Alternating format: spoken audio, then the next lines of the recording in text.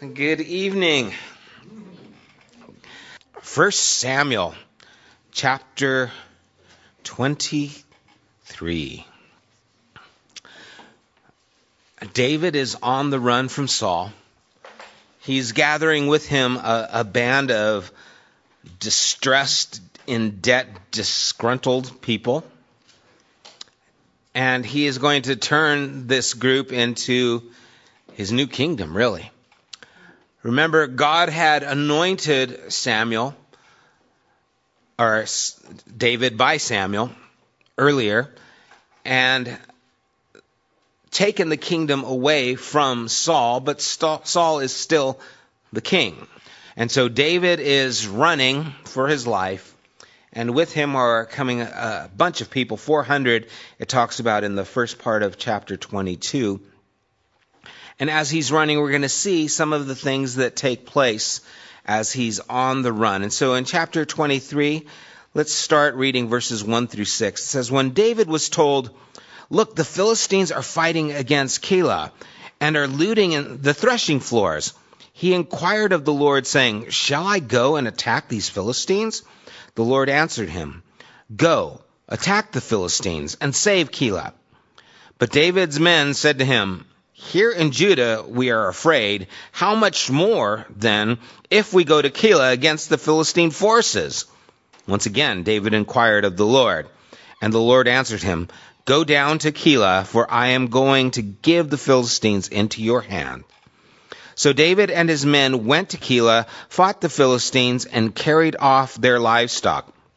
He inflicted heavy losses on the Philistines and saved the people of Keilah. Now Abiathar, son of Ahimelech, had brought the ephod down with him when he fled to David at Keilah." First of all, as this is taking place, a couple of questions came to my mind. Any come to your mind? What's that? What's an ephod? Okay, an ephod was what the priests carried. It was kind of like a robe that would overshadow them, but it was something that was specifically worn by the priests. And remember, Ahimelech was the priest that was killed by Saul, and so this is his son, and he is now carrying this. So he is now taking over that priestly duty. And so it was something specifically worn by the priests, and that's very important in our passage today. Any other questions come out as you look? Okay, we'll talk about that a little bit too. Anyone wonder, why did they tell David? Why'd they go to David? He's not the king. Why did they bring this information to him? Why wouldn't they bring this information to Saul? David cared. David was the person who got things done. David was the man of action, as we've talked about.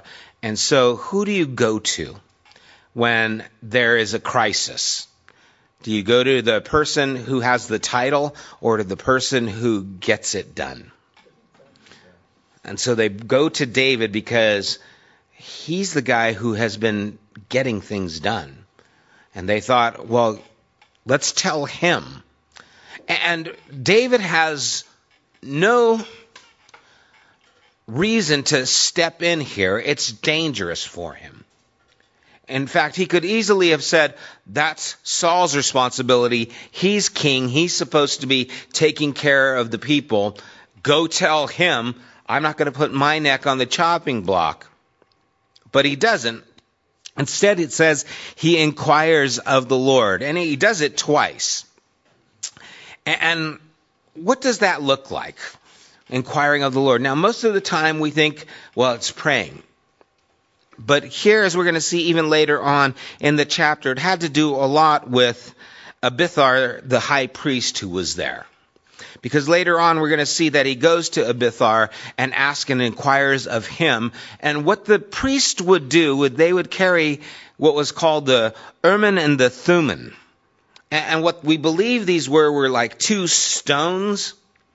One was like light and one was dark. We don't know exactly how they were used, But it was believed that when they would inquire of the Lord, they would ask God, and then they would pull out the stone, and if it was the light one, it would be yes, or if it was the dark one, it would be no. But they're very specific in how they ask, as we see the questions that come out.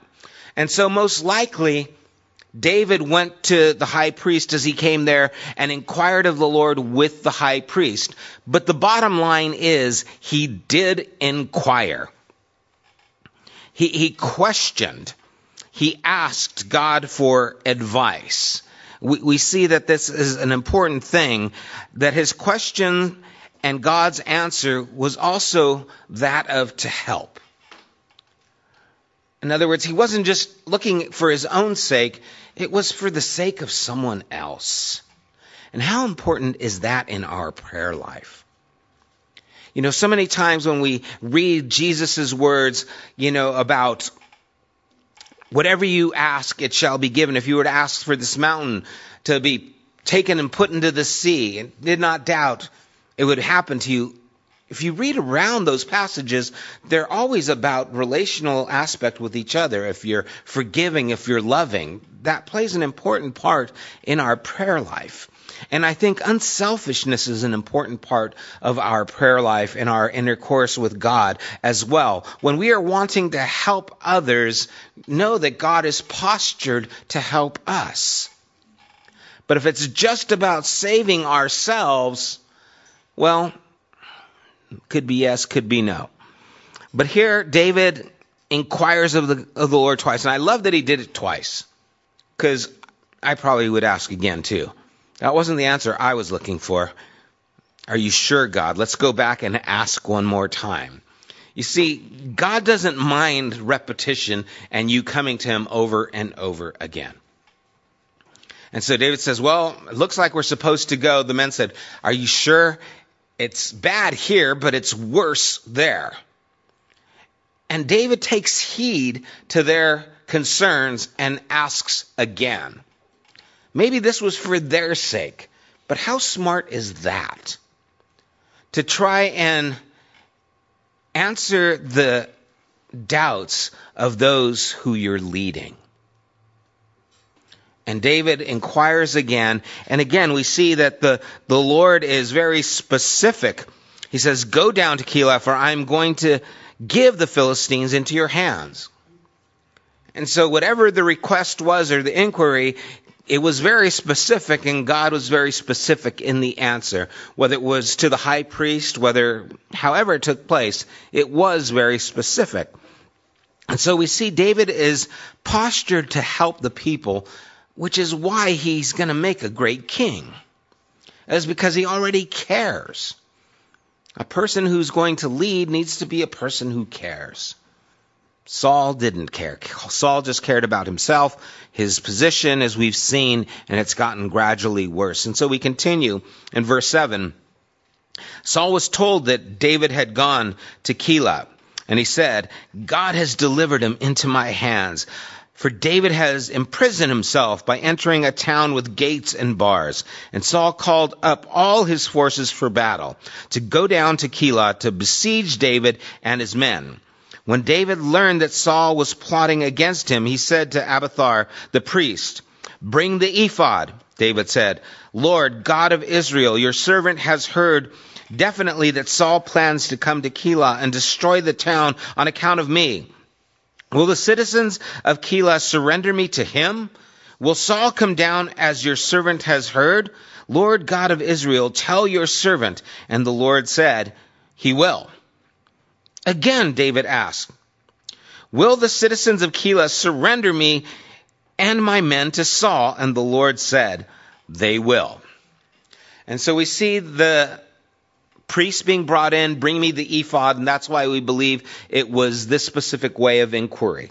Because again, he says, bring me the ephod. Why would he want the ephod? Because it had the ermine and the thummim, those stones in it. And this was their way of inquiry. You shaking your head? What are you thinking? Seems strange? Let's think about this, because it does seem strange for us. But how do we make decisions? Flip a coin? Haven't done that in a while, but I mean, a lot of times it's based on what we feel, right? It's kind of an emotional thing.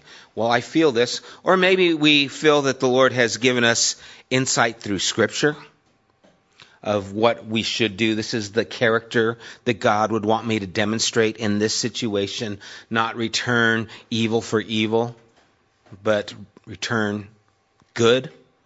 Something like that might be the reason that our response is conditioned on how we should respond to those things. But I think it's interesting that Saul thinks that God has delivered him, David, into his hands. Right? All right, I heard that David's here. He's trapped. The Lord has delivered him. Why would he think that? Because of circumstances. David goes to the priest and goes and inquires of the Lord. And so I believe that the Lord, through this specific story, with the priest there, as he has established the nation of Israel, has brought them to a place where this is how he would move the nation. It doesn't mean we should carry stones or flip coins today. Okay, I think we have a lot more revelation from God than they did on how we should move forward. But I find it interesting that Saul felt that David was given to him by the Lord because of circumstances. David, in spite of circumstances, inquired of the Lord and was delivered. Interesting. And so also notice David's motives and notice Saul's motives. David's motives were initially to help the people. Saul's motives are all about getting rid of David. And so it's interesting again that this would take place. You know, as David inquires of the Lord, because he inquired, he actually saved the lives of many people in this town. A lot of innocent bloodshed. And maybe it's just me, but a lot of times if I felt like God has led me to do something, and then I get there and things start falling apart, which is what happened with David, right? The Lord told him, go there. I'm going to give you victory. He goes there, and then he finds out David's on his way to kill you. Might have the tendency of thinking, hey, God, I did what you said. You've told me to come here, and you came and you set me up. This is a trap. Why would you do this, God? And so that could be a tendency, but David just inquires again. Remember Jesus' parable in Luke 18 of just being persistent in prayer. And it says that because of that person's persistence, not because they were fond of them or any other reason, but just because they were persistent, that owner gave in. And the picture isn't that God is going to give in. The picture is there one of persistence changes the circumstances. And so David doesn't just say, well, forget it. I asked God. He led us here. Okay, I guess we're supposed to stay here. He inquires again. And I think it's always good to inquire. When in doubt, pray it out. I don't know. That sounds so corny. When in doubt, you just got to kind of see things through. You got to inquire again and again and again. And it wasn't that God changed his mind. It's God just led him one step. And then he led him the next step. And then he might lead him one more step. And that's how God works so many times. At least it's been in my life. Has anyone else experienced that? Has God ever given you a 10-year plan? He gave you a 10-year plan? Really? Mine always changes every year. Not even. It's like weekly. It's like, okay, what am I going to be next week, God? Because I don't know. But God has basically given him instructions to go here. When he gets there, he has to inquire again what to do next. And so I think it's interesting, again, seeing the correlation. Why would these people give David up? What do you think? Why would they? So they don't get killed. Sounds like a good. Remember what Saul did to Ahimelech and the others. It wasn't long ago. I'm sure people knew about that. And remember, the numbers are with Saul. The Lord is with David. He had 400. We're going to see it increases now. But the numbers are with Saul. He's got thousands. Okay, so choose your team, people. You're going to be with David and his hundreds of disgruntled, in debt, dysfunctional group, or are you going to be with King Saul and his thousands? And so the people were probably going to cave in because of just the fear of what's going on. And so this is pushing David again further in this area. Are there any things that stand out to you guys in these passages here? Just as David goes, delivers the group. Okay. Verse 13. So David and his men, about 600 in number. Now I think that's interesting because it was 400. He's gained 200 people and a priest. Right? See a shift taking place. He started off with 400 last chapter. He got 200 more. Maybe it was from this town or from at least that point to this point. There's 200 more. And we know now he's got the high priest with him. And so there is a change taking place. We're going to see Saul still has thousands, but David is accumulating quite a group. And so he left 600 in number, left Keilah, and kept moving from place to place. Then Saul was told that David had escaped from Keilah. When he found out, he did not go there. So he didn't really care about the city. He just wanted to move on. David stayed in the wilderness. Did I miss something? Did I skip a part? No? Okay.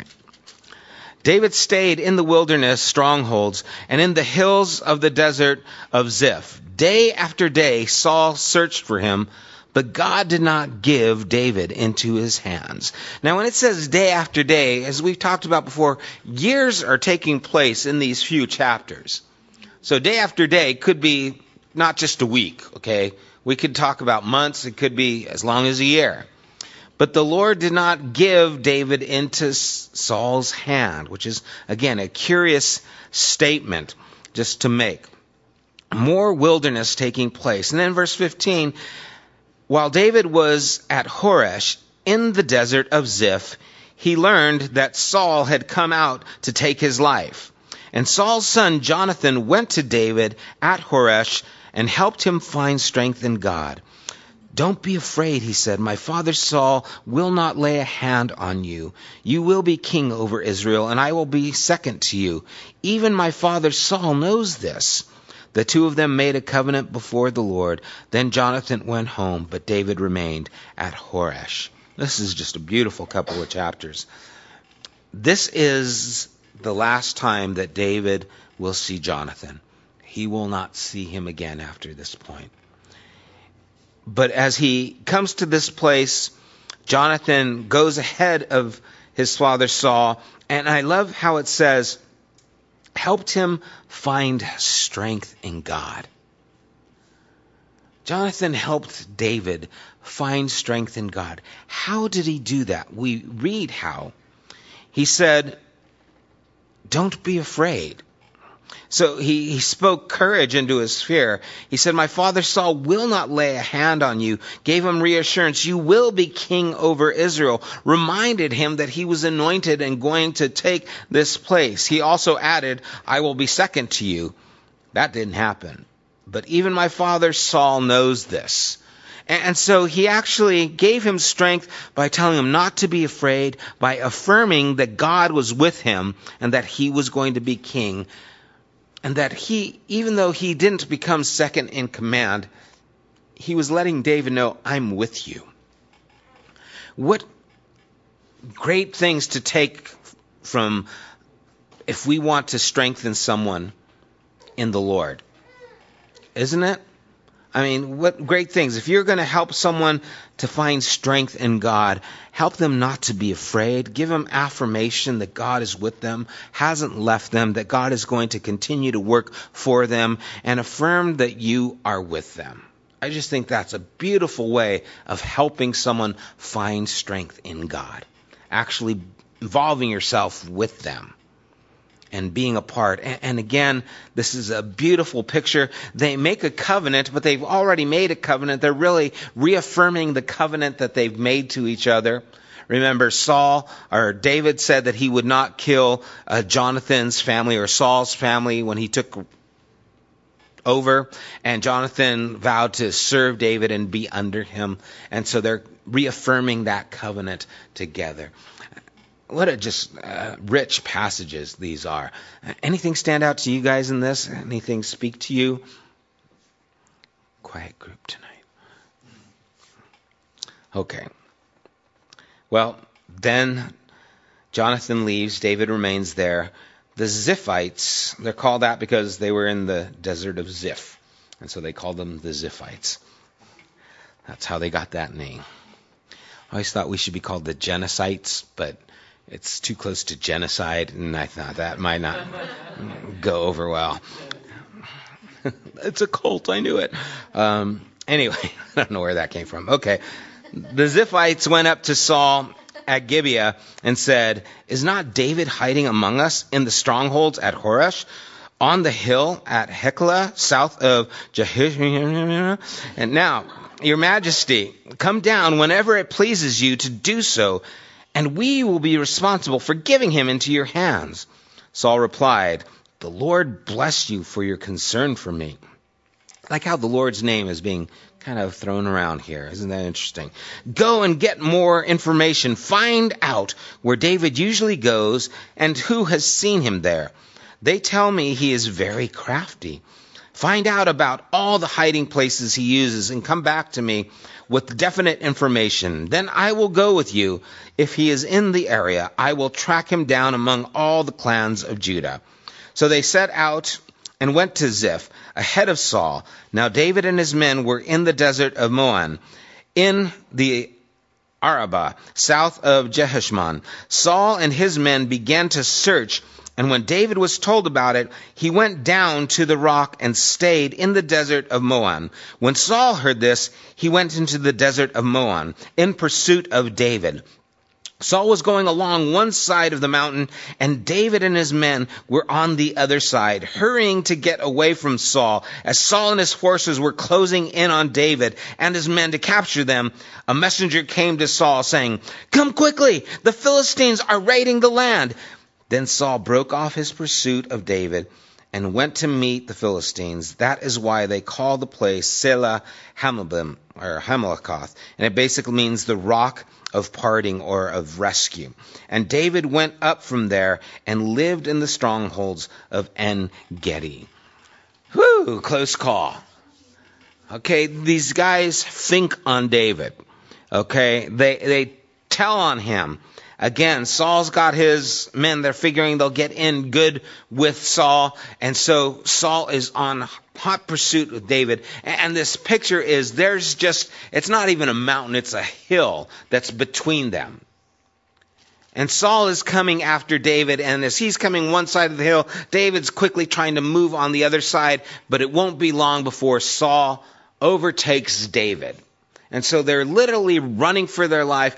And then, lo and behold, by coincidence, the Philistines come and attack, and Saul has to leave. Interesting.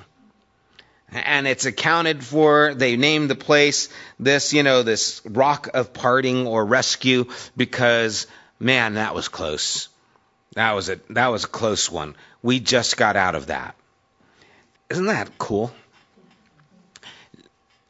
And we know, because we've been reading this story and because we're people of faith, that God had his hand in this. God is the one at work. God is always working. And God will use circumstances to his advantage. Just like we can plan to do things, God plans things too.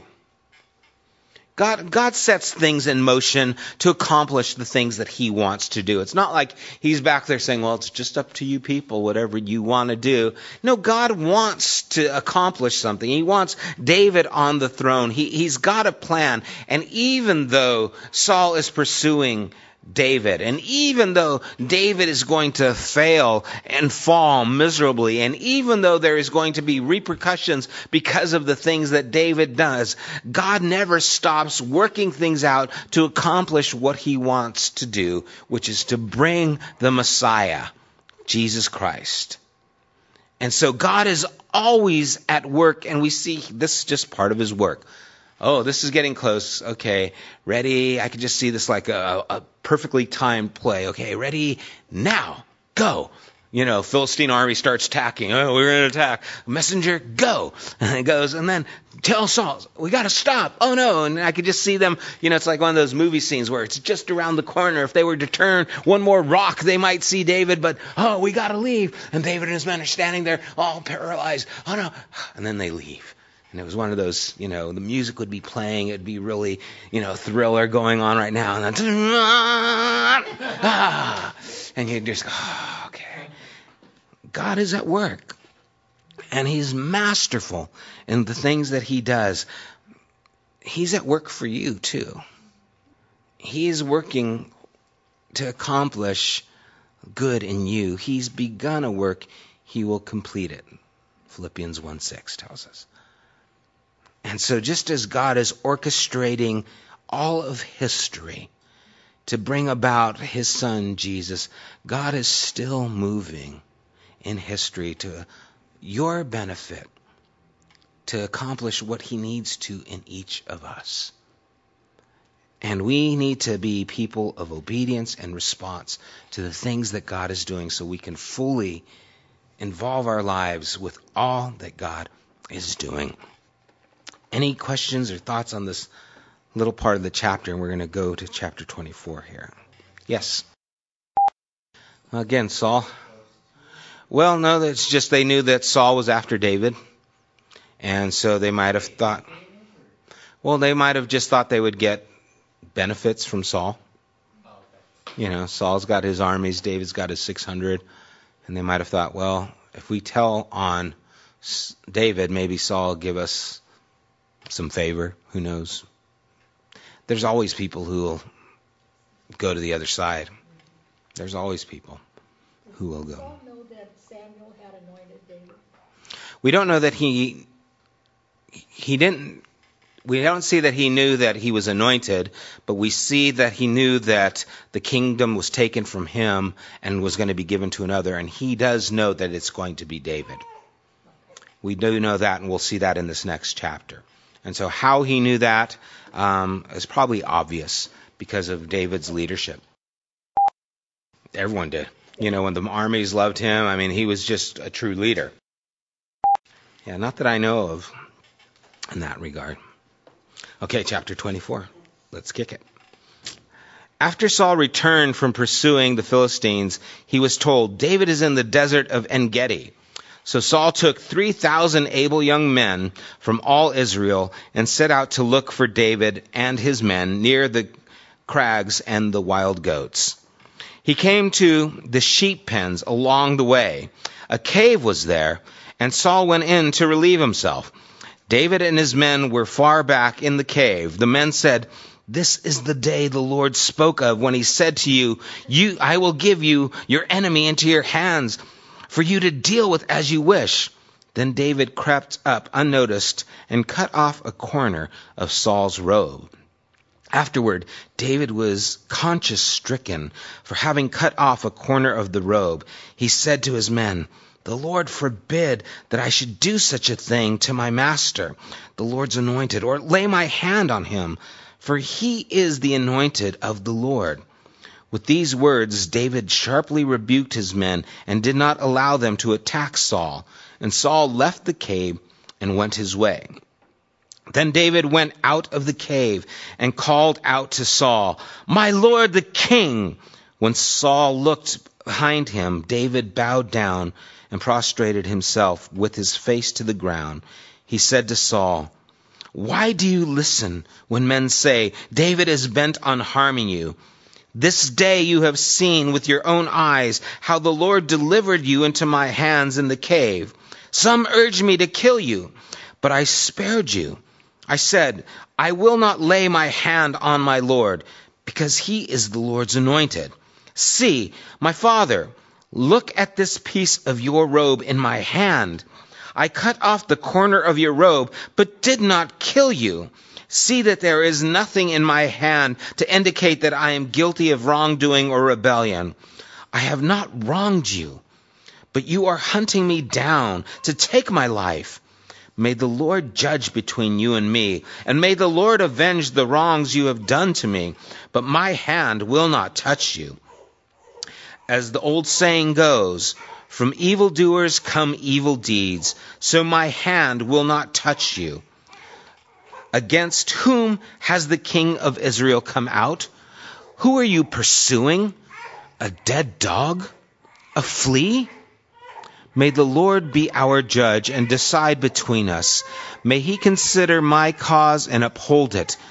May he vindicate me by delivering me from your hand. When David finished saying this, Saul asked, "Is that your voice, David, my son?" And he wept aloud. "You are more righteous than I," he said.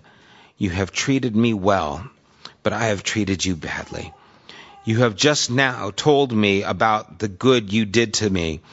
The Lord delivered me into your hands, but you did not kill me. When a man finds his enemy, does he not let him get away unharmed? May the Lord reward you well for the way you treated me today. Listen to this. I know that you will surely be king, and that the kingdom of Israel will be established in your hands. Now swear to me by the Lord that you will not kill off my descendants or wipe out my name from the father's family." So David gave his oath to Saul. Then Saul returned home, but David and his men went up to the stronghold.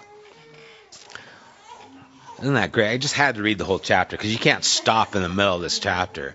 It's a scene. So many powerful things are happening here. But first, let me open it up to you guys.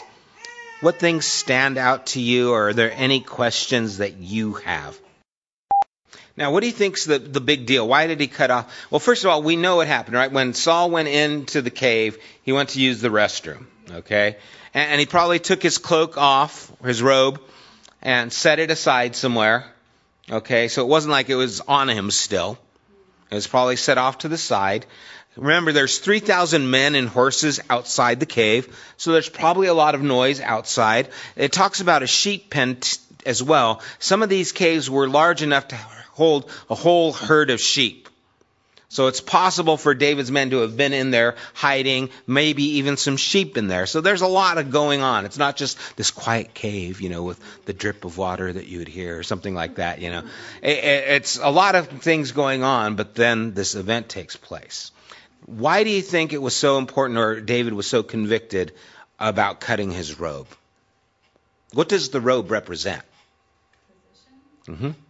It's his royalty. Remember, Jonathan gave his cloak to David, saying, "You will wear this." So what was supposed to be after my father dies, I give to you, and recognize you're the one who's going to be king. And so it's kind of taking away from his kingship. That's the implication. Okay? And that's why he felt so bad about it, because of what that means. Anything else stand out? Yeah, Cody. I have found that there are moments of clarity that come even in people whose lives are in total rebellion to God, where they have a moment of sanity, if you would, where they recognize what they've done and it causes remorse, but it's a short-lived remorse because they are still bent on their own will. And so, you can't say, well, he was insincere, but it kind of, what good was it? What good is it to awake a condition that doesn't remain? And that's kind of what took place. Alan Redpath has a great quote on this. It says, if a man is emotionally upset, as Saul was, and awakens to his condition, but only weeps about it and still doesn't obey God, his second state is 1,000 times worse than the first. Emotion does not lead to action, only leads deep. Emotion that does not lead to action only leads deeper into sin and rebellion. And so if his emotion doesn't turn him, it will only lead to a deeper rebellion against God, because God warned him. But it was probably a very moving moment for him when you recognize, oh my gosh, I could have been killed. You guys ever been in a circumstance where your life was threatened, or maybe it was a car accident, something happened and it was like, oh my gosh, I could have died? It's very sobering. It's like, oh my gosh, I almost died just now. And you're just very aware of being grateful for airbags or whatever might be the condition that spared you. And so Saul is very aware that David just spared his life. He could have killed me. Oh my gosh, you were in there? And so he probably is very moved, but it doesn't take, which is a scary thing. Any other thoughts? Which is why we see that Saul went one way and David went another. David didn't go back with him. Okay, we're good now. He says, yeah, okay, go. Because there is still the tension there. You're still the king, and you still know that I am going to be king. You even said so yourself. So how are we supposed to work this out? Because Saul was not about to relinquish his authority. Yeah. Well, and why would he ask him that? Because that was the custom. Whoever took reign would wipe out the other descendants so that they couldn't have the right to the throne. That was kind of how things were done at that time. We hear about that. It's always in the movies. Even King Herod, would kill his own sons because he doesn't want them to try and kill him because he's king, those kinds of things. And so that was the idea about that and behind that. Think about this. You're David and his men. You're on the run for quite a while now, years maybe. And then this divine providence drops Saul in your cave by himself. The men even said, this day the Lord has given him to you. Was it wrong for David to kill Saul? Okay, well, let's go there. Let's go to this whole God anointed thing. Okay. When God anoints someone, does it mean they get carte blanche, they can do whatever they want, and you can't touch them? No. Okay.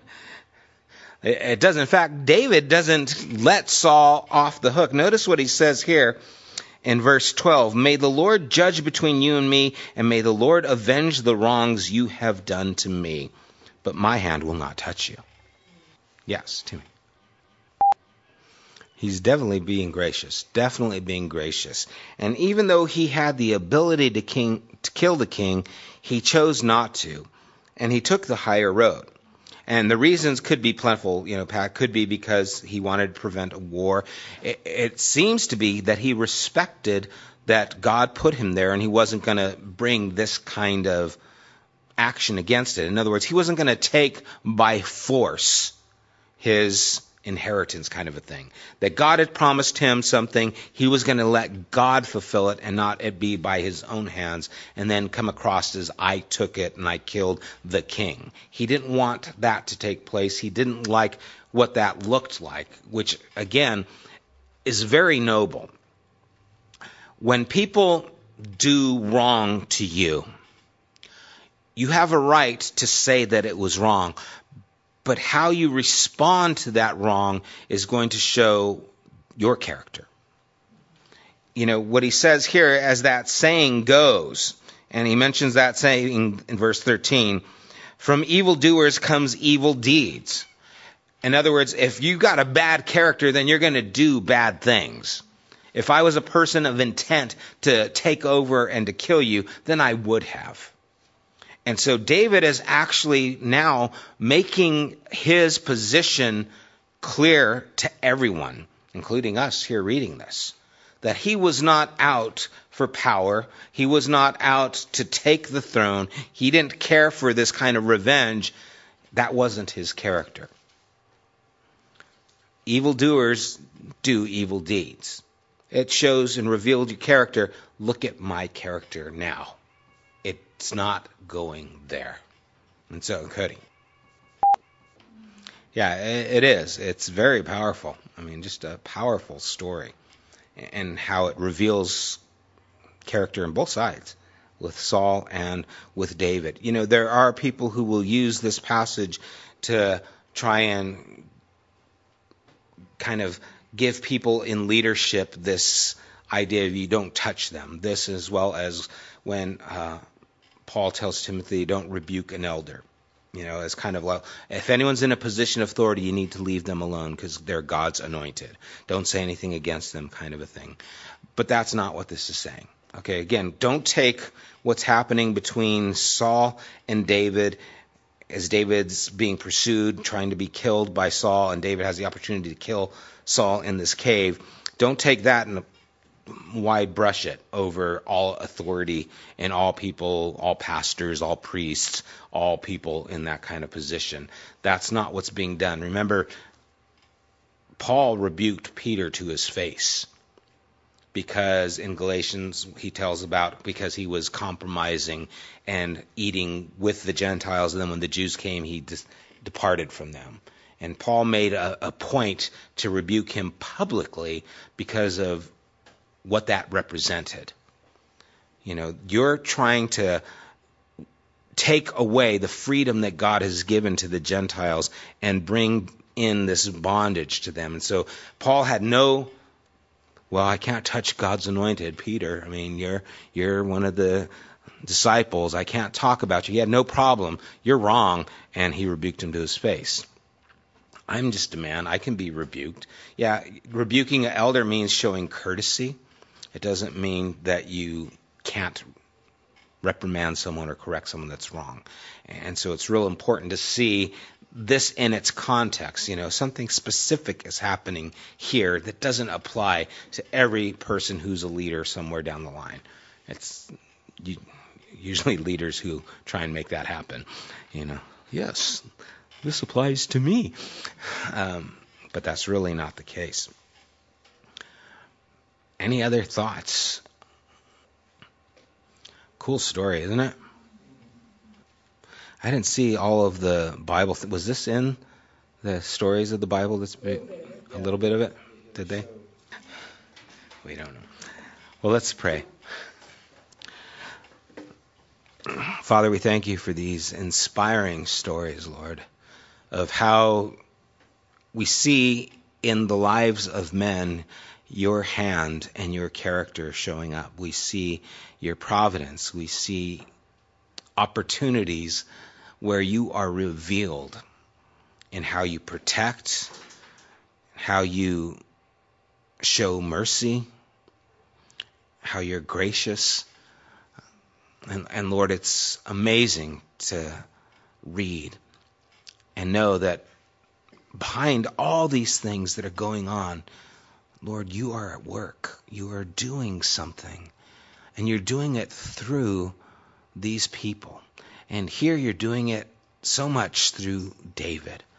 And we see why he is a man after your own heart. We see him being gracious. We see him going to help people. We see your character in him, Lord. And how encouraging is that to see? And know even his weaknesses that will come about, Lord, that you are with him, working, and you didn't give up. Lord, may you continue to work in our hearts. May we see your hand in our lives as well. We thank you again for your faithfulness. And we love you, Lord, in Jesus' name.